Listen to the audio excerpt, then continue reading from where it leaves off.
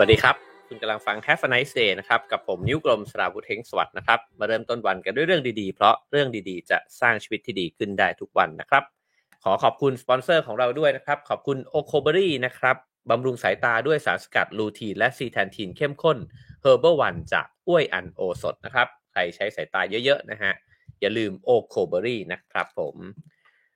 มาครับมาเข้าสู่เนื้อหาของวันนี้กันนะครับจริงๆแล้วเนี่ยเนื้อหาวันนี้เนี่ยผมเห็นผ่านมาในเฟซบุ๊กนะครับซึ่งก็ได้อ่านมาจากพี่ชินคุณทรงศักดิ์เปรมสุขนะครับก็พอเห็นแล้วก็อ่านแล้วรู้สึกว่าเป็นประโยชน์มากนะฮะเลยอยากที่จะนำมาแชร์กันในวันนี้นะครับก็เป็น6คำแนะนำนะฮะจาก Warren Buffett ซึ่งก็คงจะไม่ต้องบรรยายสรรพคุณของเขานะครับเป็นนักลงทุนชื่อดังนะฮะแล้วก็เป็นมหาเศรษฐีที่ร่ำรวยติดอันดับโลกคนหนึ่งนะครับเริ่มต้นที่ข้อแรกนะฮะเขาบอกว่าให้แต่งงานกับคนที่ใช่นะครับบัฟเฟตต์เนี่ยเคยบอกไว้ว่าการตัดสินใจ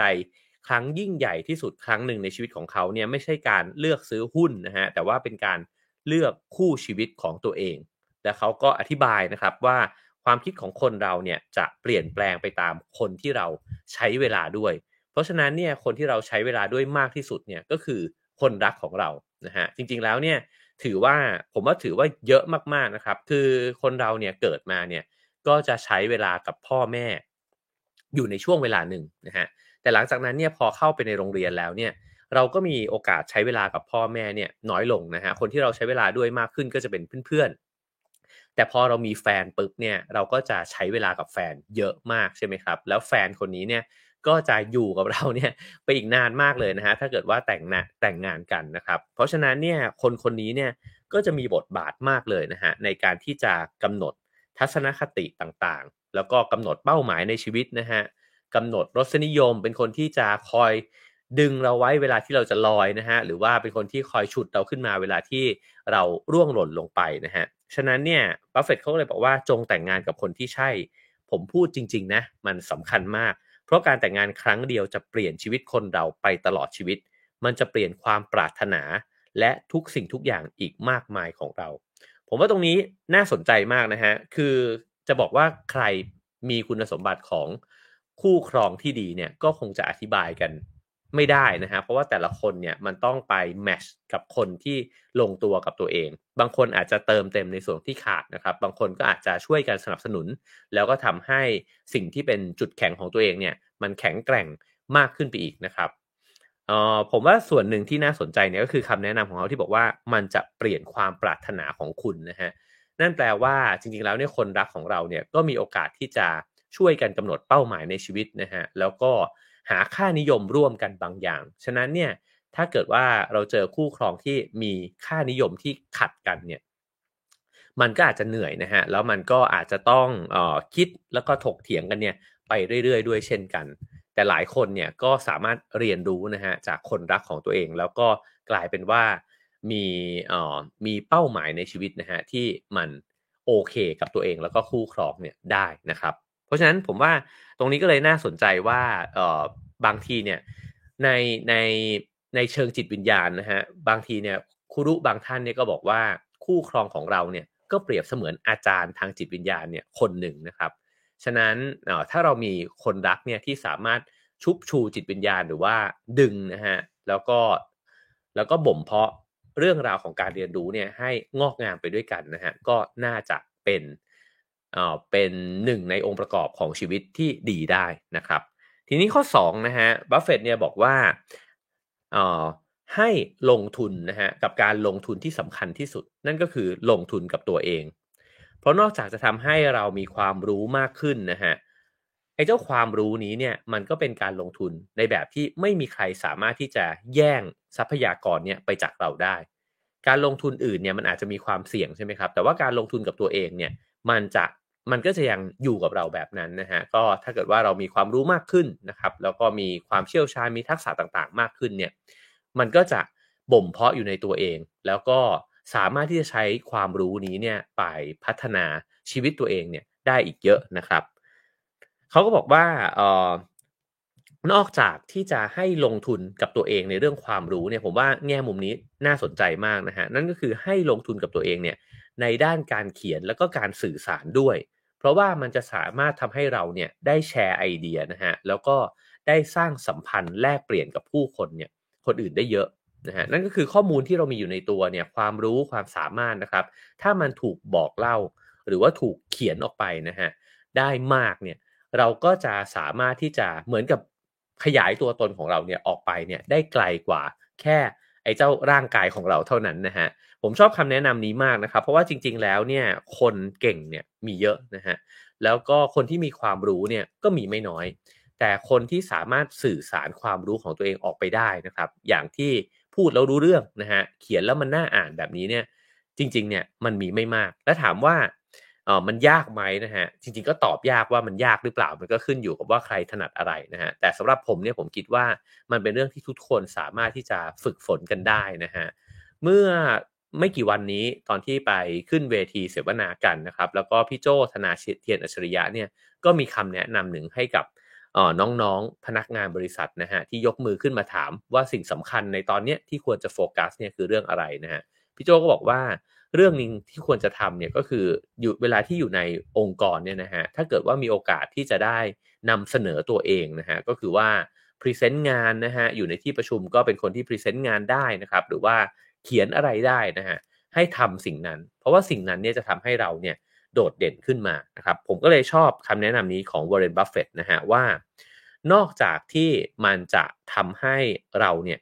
สามารถที่จะสื่อสารกับคนอื่นได้นะครับมันทำให้คนอื่นเห็นเราด้วยแล้วมันยังสร้างความสัมพันธ์ของเราเนี่ยกับคนอื่นด้วยผมว่านี่สำคัญมากคือถ้าเกิดว่าเรารู้อะไรแล้วเนี่ยแล้วเราไม่ได้บอกคนอื่นนะฮะไอ้ความรู้นั้นเนี่ยมันก็จะ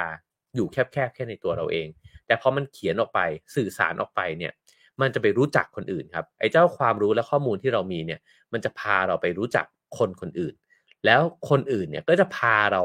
ออกนอกพื้นที่ของเราเนี่ยออกไปอีกไกลขึ้นเรื่อยๆนะครับแล้วก็จะทำให้เราได้ขยายตัวเราเองเนี่ยขยายศักยภาพขยายความเป็นไปได้ของเราเนี่ยออกไปได้อีกนะครับเพราะฉะนั้นลงทุนกับตัวเองแล้วก็อย่าลืมลงทุนในเรื่องของการเรียนรู้ที่จะสื่อสารสิ่งที่ตัวเองรู้เนี่ยออกไปด้วยนะครับ อีกเรื่องหนึ่งนะฮะว่าเราควรลงทุนกับอะไรในตัวเองอีกนะฮะนั่นก็คือสุขภาพกายและใจเพราะว่าถ้าเกิดว่าเราสูญเสีย2สิ่งนี้ไปแล้วเนี่ยแม้ว่าเราจะมีอะไรมากมายก่ายกองนะฮะมันก็ไม่มีประโยชน์อะไรเลยเพราะว่าถ้าเกิดว่าสุขภาพทรุดโทรมลงนะฮะประสิทธิภาพของเราก็น้อยลงไปด้วยแล้วจริงๆก็มีความทุกข์กายทุกข์ใจเนี่ยตามไปด้วยนะฮะผมอ่านอันนี้แล้วเนี่ยก็เกิดแรงบันดาลใจว่าเดี๋ยวจะเขียนบทความสักอันหนึ่งนะฮะว่าคนเราเนี่ยควรจะลงทุนอะไรกับตัวเองบ้างเพราะว่าชอบหัวข้อนี้มากเลยนะครับคราวนี้มาถึงข้อ3ฮะเขาบอกว่าให้เป็นเพื่อนกับคนที่เก่งและดีอันนี้ก็เรียบง่ายแต่ว่าเป็นจริงนะฮะเขาบอกว่าให้พาตัวเองเนี่ยไปอยู่กับคนที่เก่งแล้วก็ดีกว่าตัวเราเองนะฮะนั่นก็คือกลุ่มคนที่บัฟเฟตเนี่ยเรียกว่า high grade people นะฮะซึ่งก็ทำให้เราเนี่ยเรียนรู้ได้เร็วแล้วก็ปฏิบัติตัวเนี่ยเหมือนกับคนเหล่านั้นนะฮะผมว่าเก่งแล้วก็ดีมันก็เป็น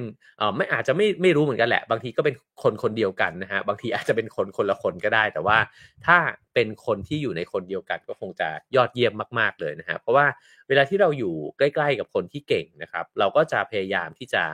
ถีบตัวเองเนี่ยขึ้นมานะฮะแล้วก็เรียนรู้จากเขาเนี่ยคนเก่งเนี่ยเวลาแค่ไปนั่งคุยด้วยเนี่ยผมว่าเราก็ได้อะไรเนี่ยมากมายก่ายกองเต็มไปหมดแล้วนะฮะ แต่คนดีเนี่ยผมว่ามันสร้างแรงบันดาลใจนะครับคือเวลาที่เราเห็นคนที่คิดถึงคนอื่นนะครับคนที่ไม่คดโกงแล้วก็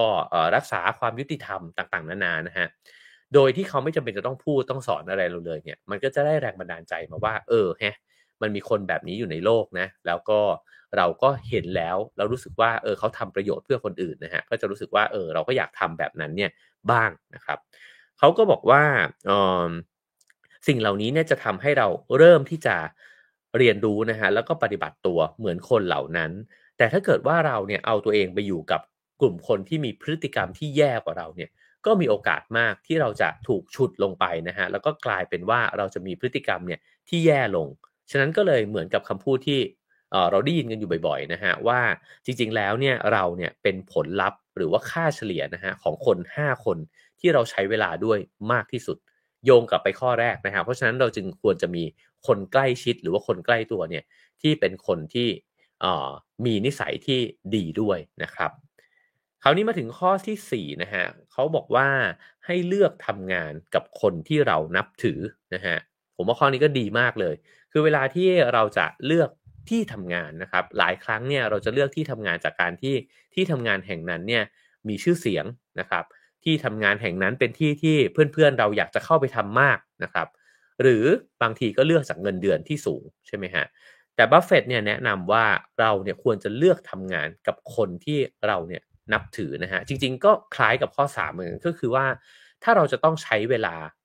กับที่ใดที่หนึ่งหรือว่าใครสักคนหนึ่งมากๆเนี่ยต้องเลือกคนที่เขาเก่งและดีนะฮะฉะนั้นเราจะนับถือใครล่ะเราก็จะนับถือคนที่มีความสามารถนะครับแล้วก็เป็นคนที่มีคุณธรรมมีนิสัยที่ดีด้วยนะฮะเขาบอกว่าในตอนโดยเฉพาะในตอนแรกเริ่มของการทำงานเนี่ยอาจจะไม่จำเป็นจะต้องใช้เกณฑ์ในการตัดสินนะครับในเรื่องของเงินเดือนเนี่ยมากไปกว่าสิ่งที่เราจะได้รับนะฮะในการที่จะไปทำงานกับคนที่เขาจะทำให้ประสิทธิภาพของเราเนี่ยศักยภาพของเราเนี่ยสูงขึ้นนะครับเขาบอกว่าแล้วเราก็ไม่จำเป็นต้องทำงานกับเขาไปตลอดชีวิตนะฮะแต่การเริ่มทำงานกับคนที่เรานับถือและยกย่องเนี่ยจะช่วยกำหนดแนวทางในการทำงานที่ดีให้กับเราโอ้นี่สำคัญมากคือตอนที่เราเหมือนกับเป็นเด็กอนุบาลในโลกของการทำงานอยู่เนี่ย เจ้านายคนแรกๆหัวหน้าคนแรกๆเนี่ยมีผลมากนะฮะว่าเขาจะกำหนดแนวทางว่าเราเนี่ยควรจะทำงานไปทำไมแล้วจรรยาบรรณของการทำงานนะครับหรือว่าเป้าหมายของการทำงานเนี่ยมันคือเรื่องอะไรเจ้านายที่ดีเนี่ยมักจะสร้างสิ่งนี้ให้เกิดขึ้นในตัวลูกน้องได้นะครับถ้าเกิดว่าเราไปอยู่ใกล้กับคนแบบนี้ผมว่าแนวทางนี้มันสำคัญเพราะฉะนั้นบัฟเฟตต์บอกว่าเราอาจจะไม่ได้เป็นลูกน้องเขาไปตลอดชีวิตก็ได้แต่ว่าไอ้แนวทางนี้พอได้รับมาแล้วเนี่ยเราก็จะใช้มันเนี่ย ไปได้เรื่อยๆเลยนะครับแม้ว่าในอีก10ปีข้างหน้าเนี่ยงานของเราอาจจะเปลี่ยนไปแล้วนะฮะแต่โอกาสในการเรียนรู้จากคนที่เรานับถือและมีคุณค่าเนี่ยยังอยู่กับเราเสมอและถึงแม้ว่าเงินจะเป็นปัจจัยสำคัญอย่างหนึ่งในการเลือกงานนะฮะแต่อย่าให้เงินมาเป็นทุกอย่างของงานที่เราเลือกก็คือไม่ได้ตัดสินจากเงินเนี่ยเป็นอันดับแรกเท่านั้นเพราะฉะนั้นก็ชั่งน้ำหนักนะครับอันนี้เป็นคำแนะนำของเขานะครับ ข้อ5นะฮะก็คือว่าอย่าสนใจเสียงรบกวนในนี้เนี่ยเขาพูดถึงในแง่ของการลงทุนนะฮะบอกว่า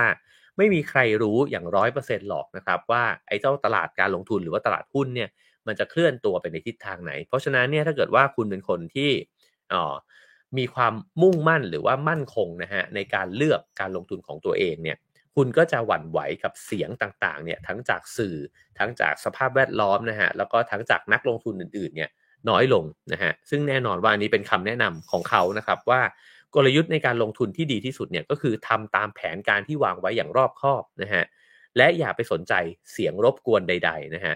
เมื่อนักลงทุนส่วนใหญ่กำลังโลภจงระมัดระวังตัวก็คือเวลาที่โอ้ทุกคนแบบตื่นเต้นแล้วก็ซื้ออะไรบางอย่างนะฮะราคามันพุ่งขึ้นไปเนี่ยให้ระวังไว้นะครับแต่เมื่อใดที่นักลงทุนส่วนใหญ่ตื่นกลัวจงโลภนะฮะก็คือว่าเป็นโอกาสแล้ว ที่จะเข้าไปเนี่ยแล้วก็อาจจะได้ของดีในราคาถูกนะครับและช่วงนี้เป็นเวลาที่นักลงทุนทุกคนควรรอคอยนะครับเพราะฉะนั้นนี่ก็คือคำแนะนำจากเขานะฮะในเรื่องของการลงทุนนะครับซึ่งผมว่าก็จริงๆอาจจะตีความในแง่ของความเชื่อมั่นในเป้าหมายของตัวเองได้ด้วยเหมือนกันนะครับเพราะว่าโอกาสเนี่ยมันมัน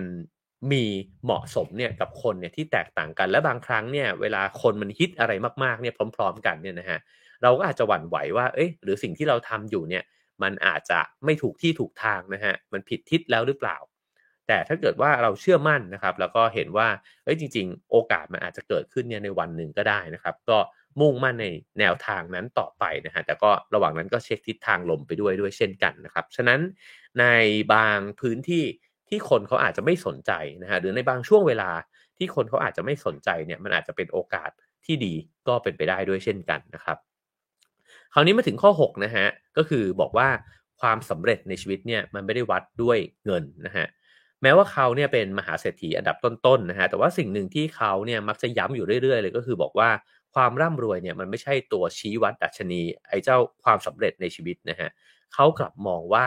ความรักจากคนที่ใกล้ชิดเนี่ยสำคัญยิ่งกว่าเงินหลายเท่านะครับฉะนั้นเนี่ยทำยังไงเราถึงจะได้ความรักจากคนรอบตัวเรานะฮะ แล้วถ้าเกิดว่าเรามีความรักแบบนั้นเนี่ยนั่นก็ถือว่าเป็นความสำเร็จที่ยิ่งใหญ่ของชีวิตแล้วนะครับผมว่าอันนี้เป็นคำถามปลายเปิดที่น่าสนใจมากว่า แล้วเราจะทำตัวยังไงให้มีความสัมพันธ์ที่ดีนะฮะกับคนอื่นๆฉะนั้นเนี่ยอาจจะลองคิดในมุมกลับในด้านสุดโต่งดูก็ได้ว่าคนที่อาจจะมีเงินเป็นจำนวนมากนะฮะแต่ว่ามีความสัมพันธ์ที่ไม่ดีเลยกับคนอื่นๆเนี่ยก็อาจจะไม่ใช่เป็นคนที่มีความสุขหรือว่ารู้สึกว่าตัวเองเนี่ยประสบความสำเร็จในชีวิตก็เป็นไปได้นะครับส่วนเราจะทำตัวยังไงให้คนรอบๆตัวเนี่ยยังมีความสัมพันธ์ที่ดีกับเรานะครับผมว่าอันนี้ก็เป็นโจทย์ที่แต่ละท่านก็จะต้องไปตอบคำถามนี้ด้วยตัวเองนะครับก็สรุปอีกครั้งหนึ่งนะฮะ6ข้อที่เป็นคำแนะนำจาก Warren Buffett นะครับ1ก็คือแต่งงานกับคนที่ใช่นะฮะเลือกคู่ครองเนี่ยที่ดีที่สุดสำคัญยิ่งกว่าเลือกหุ้นอีกนะฮะข้อ2ก็คือว่าลงทุนกับตัวเองนะครับแล้วก็อย่าลืมลงทุนในนอกจากเรื่องความรู้ทักษะต่างๆนะครับอย่าลืมลงทุนในเรื่องของการสื่อสารให้ดีด้วยนะฮะแล้วก็ไม่ละเลยที่จะลงทุนในเรื่องสุขภาพร่างกายและก็จิตใจนะครับอันที่3ก็คือว่าเป็นเพื่อนกับคนที่เก่งและดีนะฮะเอาตัวเองไปอยู่ในสิ่งแวดล้อมที่มีคนเก่งและดีอยู่เสมอเราก็จะค่อยๆถูกฉุดเนี่ยขึ้นไปเพราะบ่มตัวเองเนี่ยขึ้นไปเรื่อยๆนะฮะ4ก็คือทำงานกับคนที่เรานับถือโดยเฉพาะในช่วงแรกของการทำงานนะครับข้อ5อย่าสนใจเสียงรบกวนภายนอกแล้วก็สิ่งแวดล้อมเนี่ยให้มากนักถ้าวางแผนอะไรไว้แล้วนะฮะโดยเฉพาะในเรื่องของการลงทุนเนี่ยให้ follow ตามแผนของตัวเองไปนะครับแล้วก็ข้อ6ก็คือว่าความสำเร็จไม่ได้วัดกันที่เงินแต่ว่าวัดกันที่ความสัมพันธ์แล้วก็ความรักที่คนรอบตัวเนี่ยมอบให้กับเรานะฮะในนี้เนี่ยก็เขียนบอกว่าบทความนี้เผยแพร่ครั้งแรกนะฮะใน Facebook Fanpage ทันโลกกับ Trader KP นะฮะก็ขอบคุณข้อมูลตรงนี้ด้วยนะฮะแล้วก็ขอบคุณพี่ชินคุณทรงศักดิ์เปรมสุขด้วยนะครับที่โพสต์ถึงอันนี้แล้วก็อ่านแล้วก็รู้สึกว่าดีมากนะฮะแล้วก็เป็นประโยชน์จึงขอนำมาแชร์กันในวันนี้นะครับก็หวังว่าจะเป็นประโยชน์นะครับสามารถให้คะแนนความพึงพอใจได้นะครับ5 4 3 2 1 0นะครับแล้วก็ยังสามารถสั่งซื้อนะครับ Ultraman เส้นชัยไร้เหตุผลนะครับหนังสือเล่มใหม่ของผมเพิ่งเปิดพรีออเดอร์เมื่อวานนี้นะฮะวันนี้ยังสั่งซื้อได้อยู่นะครับถ้าใครดูอยู่ทาง Facebook นะฮะก็พิมพ์ buy นะฮะ buy buy ลงไปได้เลยนะครับถ้าดูอยู่ทาง YouTube นะครับก็คลิกลิงก์เข้าไปใน LINE นะครับก็ซื้อทาง LINE ได้ด้วยเช่นกันสะดวกทั้ง2ช่องทางนะครับโอเคครับผมแล้วก็ขอบคุณสปอนเซอร์ของเราด้วยนะครับขอบคุณ o c o b e r y นะฮะบำรุงสายตาด้วยสารสกัดลูทีนและซีแทนทีนเข้มข้น Herbal One จากอ้วยอันโอสถนะครับใครที่ใช้สายตาเยอะๆนะฮะขอแนะนำ o c o b e r y นะครับและก็สามารถสนับสนุนรายการได้เช่นเคยนะครับตามเบอร์บัญชีและ QR Code ที่ขึ้นอยู่บนหน้าจอนะครับโอเคครับวันนี้เรามาเจอกันสั้นๆนะฮะกระชับแต่ผมว่าน่าจะได้ประโยชน์กันนะครับแล้วเจอกันวันพรุ่งนี้ 7 โมงเช้านะครับกับ Have a nice day นะครับเจอกันวันพรุ่งนี้ครับ Have a nice day ครับ